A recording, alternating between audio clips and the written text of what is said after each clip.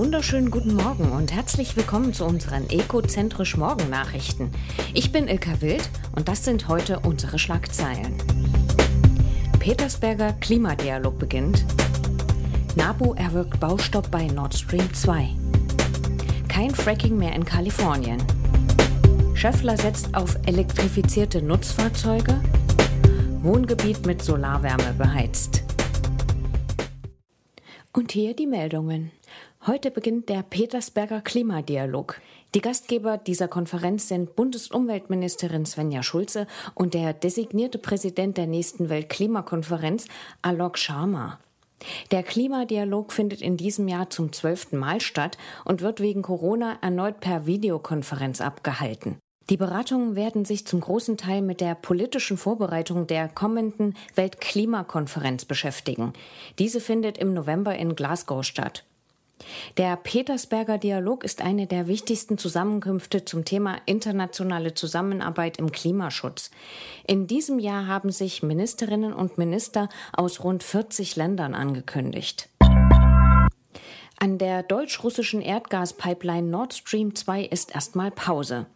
Der Naturschutzbund Deutschland, NABU, hat gegen die Bauarbeiten in der Nordsee Klage eingereicht und erwirkt, dass zunächst nicht weitergebaut werden darf.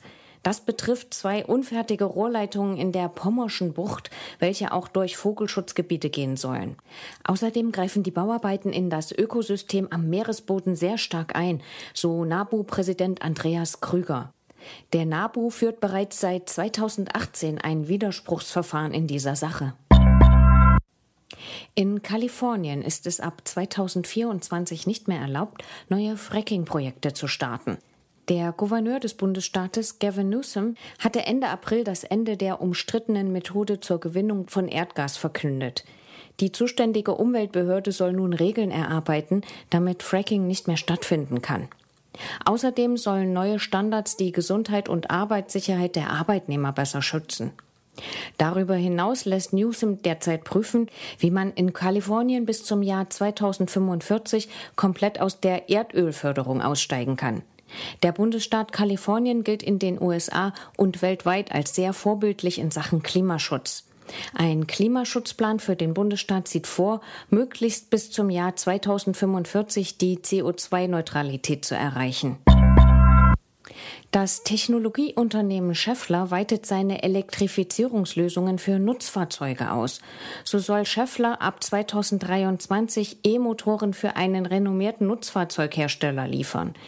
Die serienmäßige Herstellung von elektrobetriebenen LKWs unterstützt die Elektrifizierung von Nutzfahrzeugflotten.